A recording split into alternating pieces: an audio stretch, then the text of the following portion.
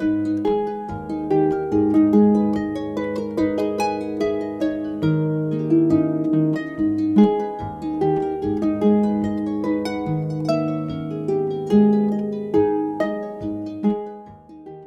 to the 9th instalment of our podcast series, Bridging the Gaps, produced by FASTA, the Foundation for the Economics of Sustainability, and the European Health Futures Forum.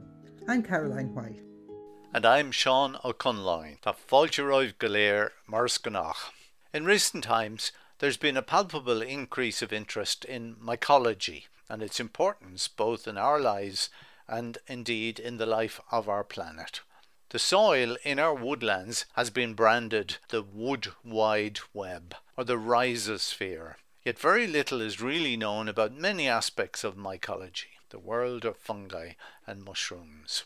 We in FASTA often apply concepts such as complexity, ecology, systems thinking and so on to the problems facing our planet. However, mycology can offer new insights. For example, how nature has evolved complex symbiotic relationships, how a plant and a fungus can make themselves attractive to each other to form a mutually beneficial relationship, and in so doing are hugely beneficial to the air we breathe and the soil under our feet. Of course, many fungi are delicious and health-giving to boot.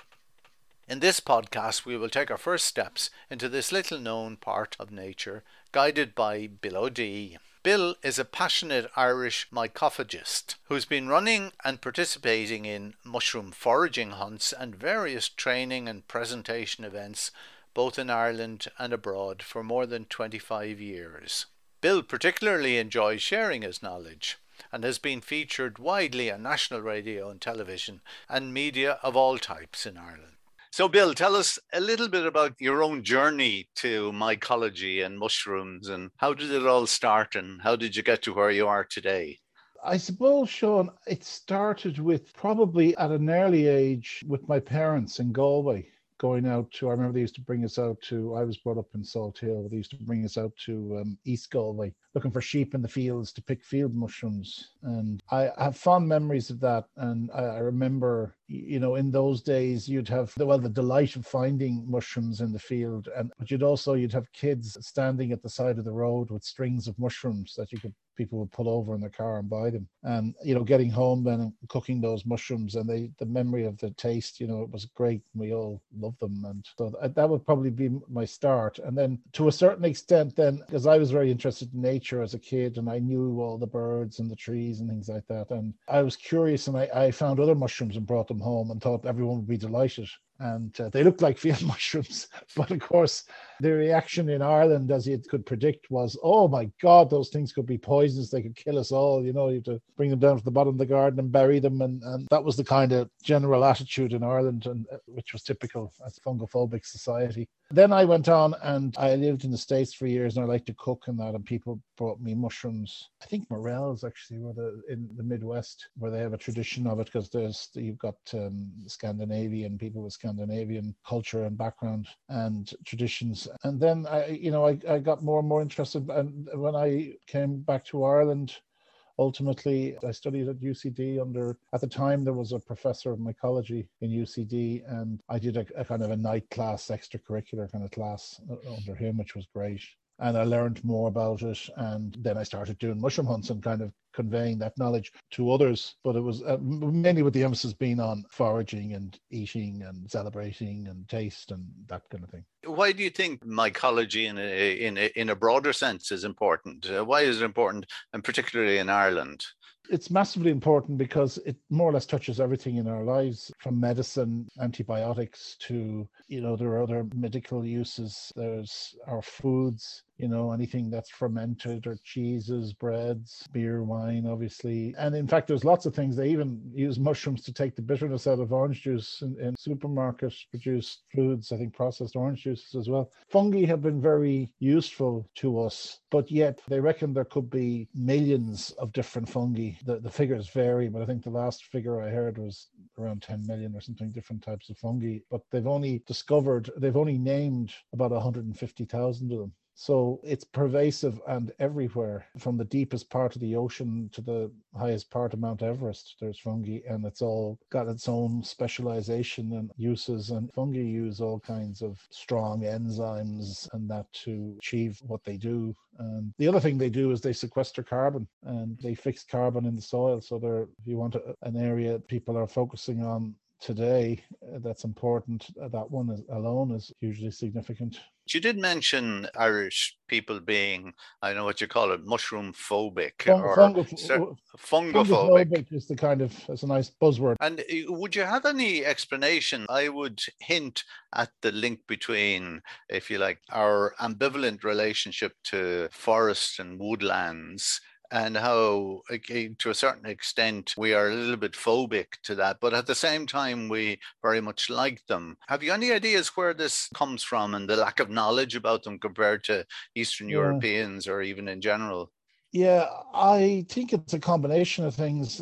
One of them being that we're an island culture, shall we say. So if you think about the practicalities of, if you're on an island and people eat mushrooms and there's a few bad experiences where people are poisoned, then the wisdom becomes, don't eat those. The only one we know that doesn't poison you is this one. But anytime we've eaten any, we're not sure which other ones are poisoning people. And so if that's it, if you're on an island, and then that knowledge in a small population becomes the de facto kind of learned knowledge. But if you're, say, in France and your tribe is your Catalans or something, and you pick certain mushrooms, then you're trading with the guys who live up the road, and you trade some mushrooms with them, and you trade other things with them probably, and they have other mushrooms that they've learned about, and they're swapping knowledge. And so I think it's in that kind of environment, it's more likely that few bad experiences aren't going to stop them, because they can still learn the safe mushrooms from others. And it's definitely something we should be eating. I mean, nutritionally, mushrooms are very good for us, and one would say almost essential for selenium and things like that. You also mentioned there about the soil and what goes on underground. And I know there's an increasing volume of good books being written about what's called the wood wide web and the rhizosphere. And can you open the door to what's going on under the ground before we go on to the benefits and why they're important? Yeah. So underground on a healthy lawn or in a forest that's not being sprayed, you've got these different types of fungi, and they're little microscopic threads, and they pervade all through the ground, and they're all performing different roles, and there are different species and different types. And there are actually, they say, like under your footprint, there could be thousands of kilometers of these threads. And they're working with the bacteria and the little worms, the nematodes, and all the things in the soil, because soil is a living thing. And so on that basis, then you've got a few other things going on. Some of those fungi are what they call mycorrhizal symbiotic relationships with trees and tree roots and plants. They're attached to those roots, and they're taking nutrients to those plants and trees. Because if you think about it, obviously trees and plants can't move, but yet they have to sustain themselves in the same piece of ground. So what's happening is that the nutrients are being moved around in the ground by the fungi. And there are fungi that are specific to particular types of trees and plants. And then there are fungi that are general, and they can exchange nutrients with other fungi, and that they become like brokers. So in a woodland, you can have one fungi that's specific to the oak tree, and it's giving or taking nutrients from another fungi in the middle that's then giving or taking nutrients from, say, a beech tree. So you have this incredibly complex interaction going on through the fungi underground. And so when you see how it works, it's quite amazing. But not only are they doing that, but then above ground, you've got the saprotrophic fungi working on breaking down all the litter, the dead wood, the branches that fall, the trees that fall, and all the leaves. And they're all being broken down by these enzymes that they have. And then they're brought back into the soil in the form of nutrients that can be absorbed by the fungi in the soil and fed back to the trees. When you see how this works with fungi, it makes you realize how nature works in general and how complex it is, and how we have this simplified view of this is something we control and we're superior to. But really, when you see the beauty of what's actually going on, it's quite amazing. I also understand that fungi can have sexual relations inside any one particular type. Can you Yes. give us any insights into that?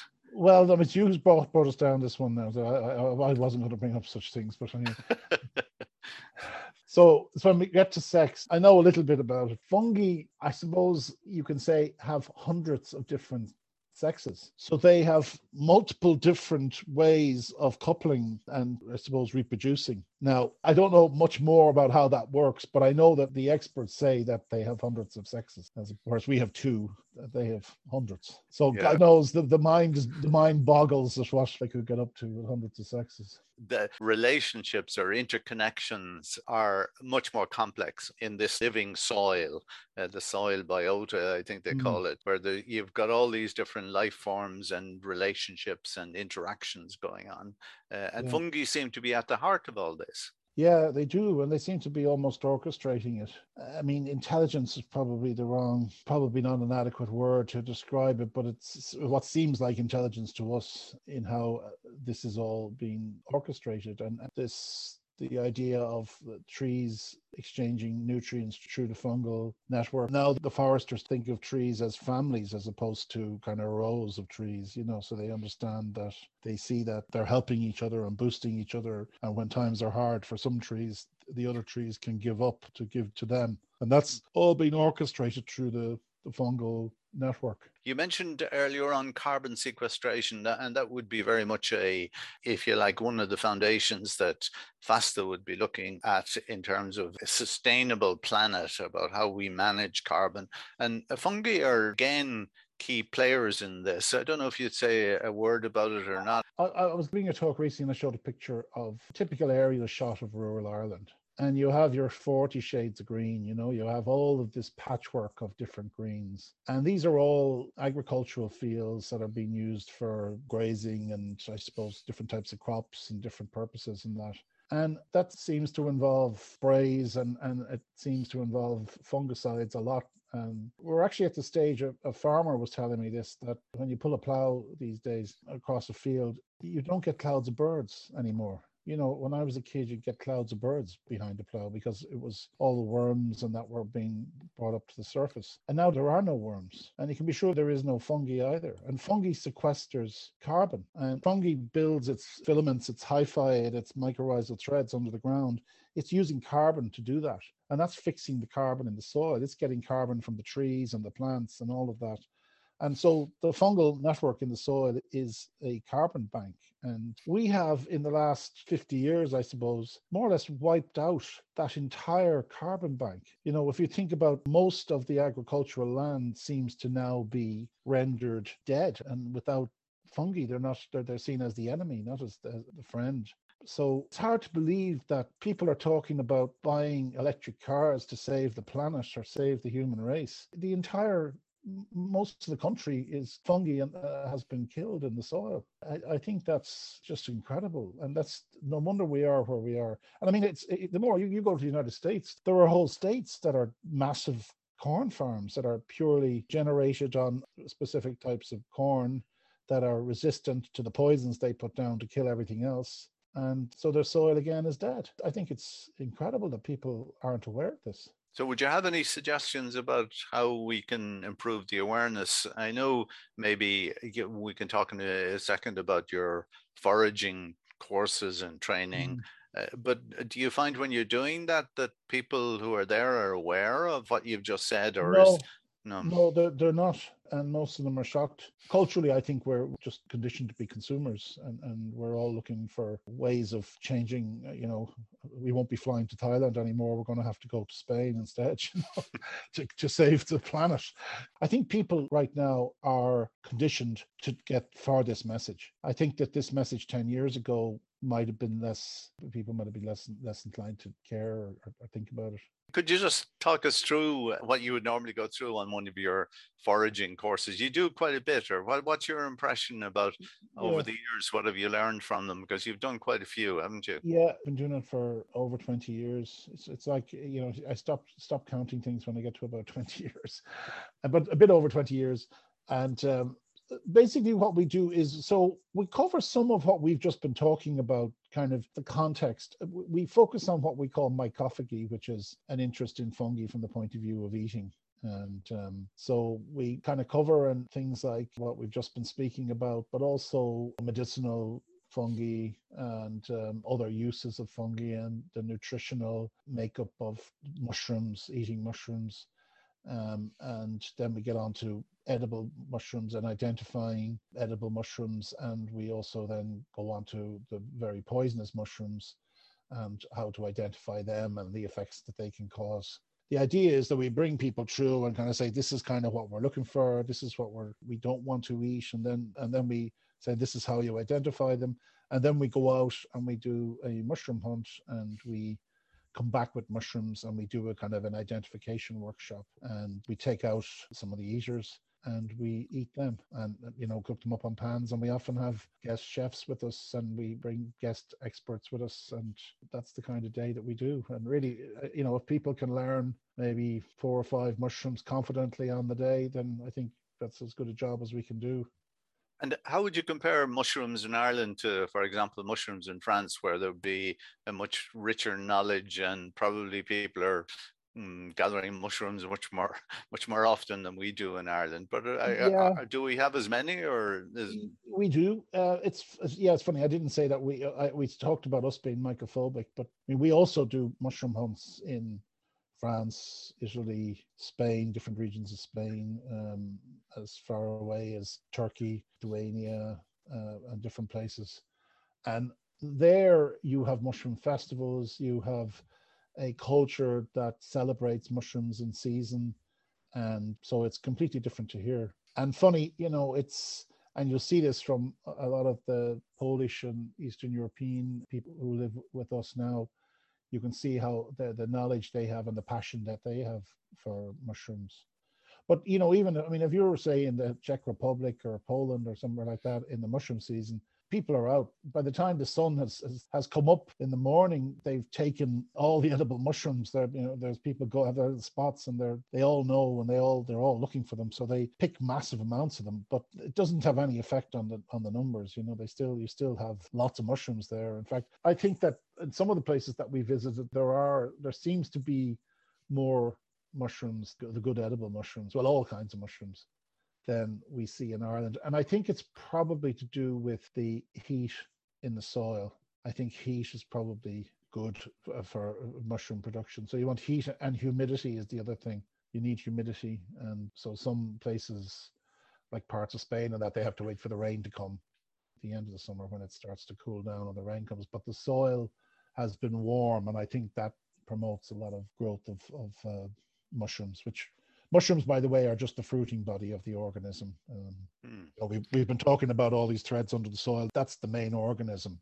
It's like if you look at a fairy ring on the grass, that's a single organism, and the fairy ring is the edge of it where it's spreading and it's putting out its enzymes and generating nutrients, and the grass is benefiting from it.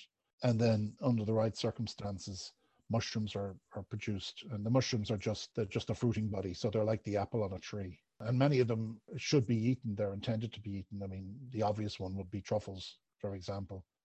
If a truffle isn't dug up and eaten, then it hasn't done its job in terms of spreading the spores. We in FASTA and a number of the organizations looking at sustainability would be very fond of the word ecology or ecological.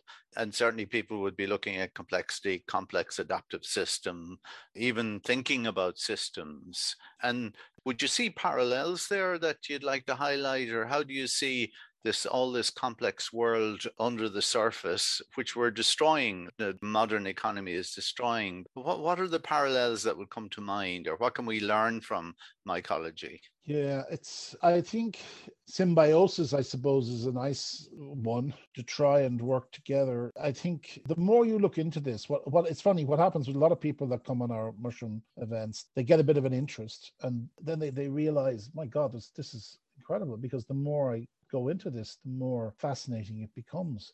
It's a complex way that works, and if you break it or if you remove something, then the consequences are unpredictable. And I think many of the problems we have in the world with, God knows, viruses and things like that can be a result of things having been broken. And when you look at the over farming and over intensive farming of animals and not allowing an animal to be an animal, I mean, look at the noble salmon and what's become of the salmon. And I think that there must be respect for things should be allowed to be what they are. A dog should be a dog, and a cat should be a cat, and a chicken should be a chicken that runs around and eats what chickens want to eat, not what humans think they should be eating. And I know that's kind of sounds a bit naive, but I'm not naive, by the way, in terms of, but I think there is a way. You know, when you see that we are throwing out, they say a third of our food is thrown out in the Western world, I assume.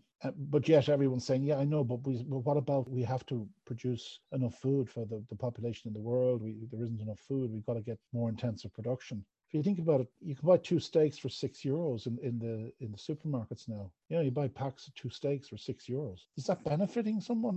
When I was a kid, we might get steak once a week if we were lucky. And so we've kind of generated something out of balance. There's a Hopi Indian word called Koyaanisqatsi, which there's a great documentary that covers that. It shows just images of the modern world. It's an old film now, but it's still relevant. There have been a few follow-ups to it. I think Samsara is another one. There's a couple of others. When something's out of sync, you have problems and you end up with unintended consequences.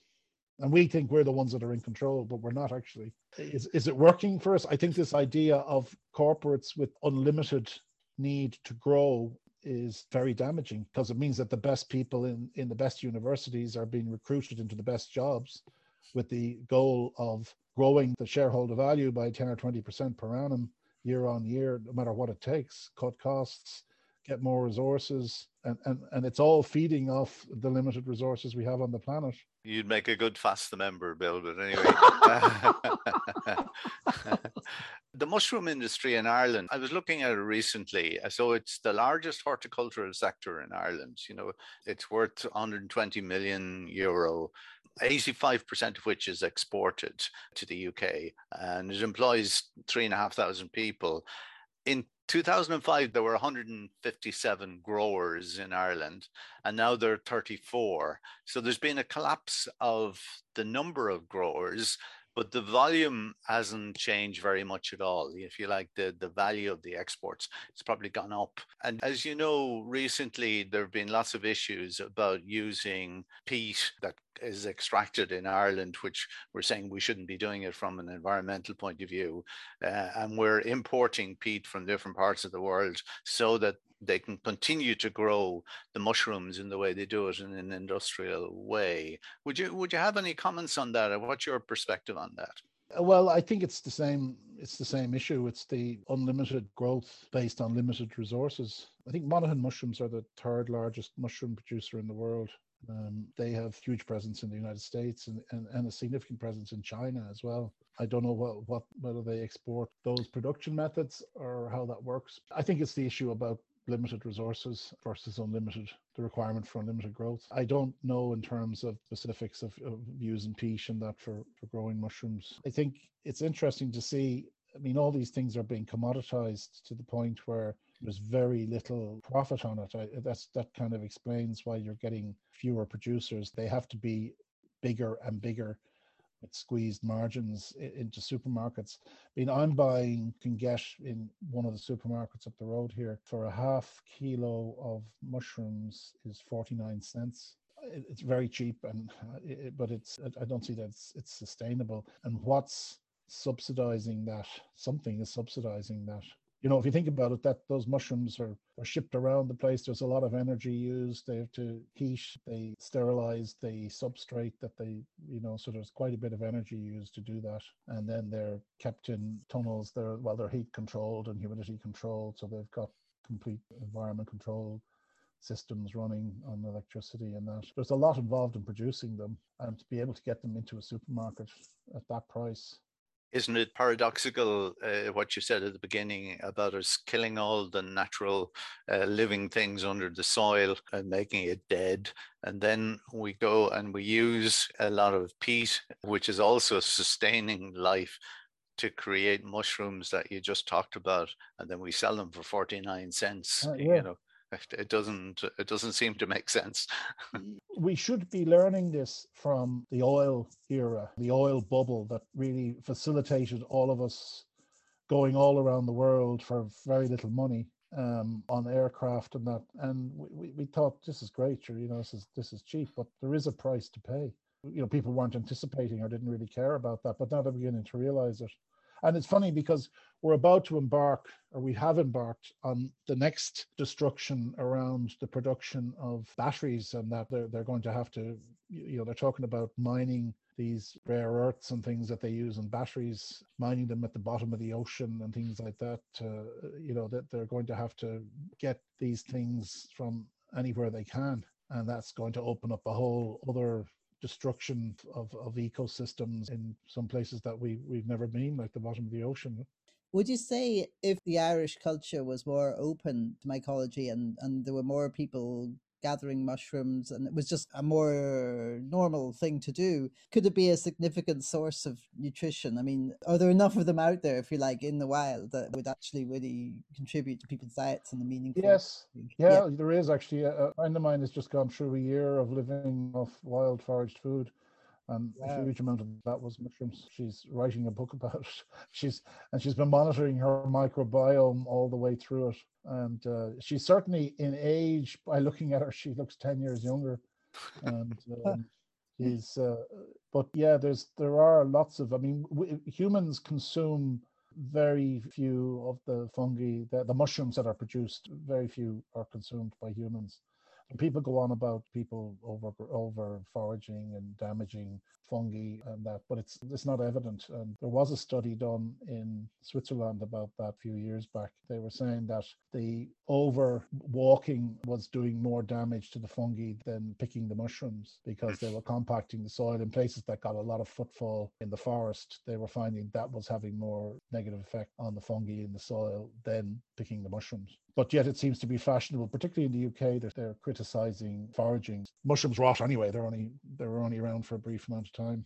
If you look at the production of a mushroom, which is the fruiting body, and you look at these tiny little threads under the ground that produce the mushroom, and I heard a nice comparison where someone said that it's similar to a human putting their hand out and growing the Empire State Building out of their hand. The scale of these fungi growing a mushroom from these small threads. And again, that gives you a good example of what's going on and how incredible these things are. What are your thoughts about mycology in the future, particularly in Ireland? What would you like to see happening, or what's your blue sky for mycology? Well, I'd like to see that a professor being appointed in one of the universities, I suppose, to show some form of priority. But I think that people are learning more and more about it. It's becoming more mainstream. A lot of the other sciences are including mycology, and I know that one of my sons is doing science in UCD. I think the future looks good. I think mycology is becoming more relevant to people in general. And I don't know if you'd agree with that, because in my world it's relevant anyway. But films like that, the Fantastic Fungi, a lot of people have seen that. And so there's a lot of interesting, entertaining, informative stuff around that, getting people more aware of mycology and fungi and all the different things that they do for us, do for the planet. That was Bill O'Dea, a mycophagist who's been running mushroom hunts in Ireland and abroad since 1996. Among the many books which have opened readers' eyes to fungi and the world of mycology are Entangled Life by Merlin Sheldrake, Radical Mycology by Peter McCoy, and Finding the Mother Tree by Suzanne Simard. If you enjoyed this podcast, please spread the word about our series Bridging the Gaps, and keep an eye out for our next instalment at the end of December. Many thanks to Bill O'Dea for his participation and to Leisha Kelly for her music on the harp.